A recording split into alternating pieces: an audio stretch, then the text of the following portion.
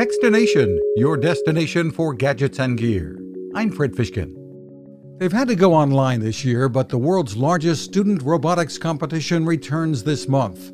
The first ever live remote VEX Robotics World Championship takes place from May 17th to the 29th, with students from nearly all grade levels and from all over the world involved. At the Robotics Education and Competition Foundation, CEO Dan Mance says, our students learn a lot of tech skills, but it's also important for them to collaborate and then also strategize. So the REC Foundation decided to develop a new platform, something unique to the world, where students could still socially distance, but actually play our robotics competitions with real robots on real fields with real scoring elements. With real excitement. For more info, head to roboticseducation.org. You can find us at Techstination.com. I'm Fred Fishkin. Now this.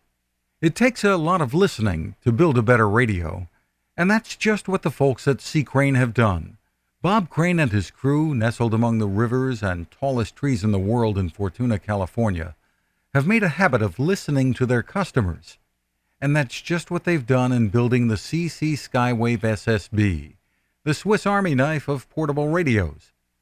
For everyday listening to AM or FM in the yard or patio or on the nightstand without having to drain a mobile phone battery, it's a great companion. But it is also a companion equipped for NOAA weather information and alerts that can be life-saving. You can listen to FEMA and Coast Guard transmissions too. Beyond all of that, you can tune into shortwave signals from around the world. It's compact, easy to take with you, and built to last. The CC Skywave SSB. Click on the link at Techstination.com.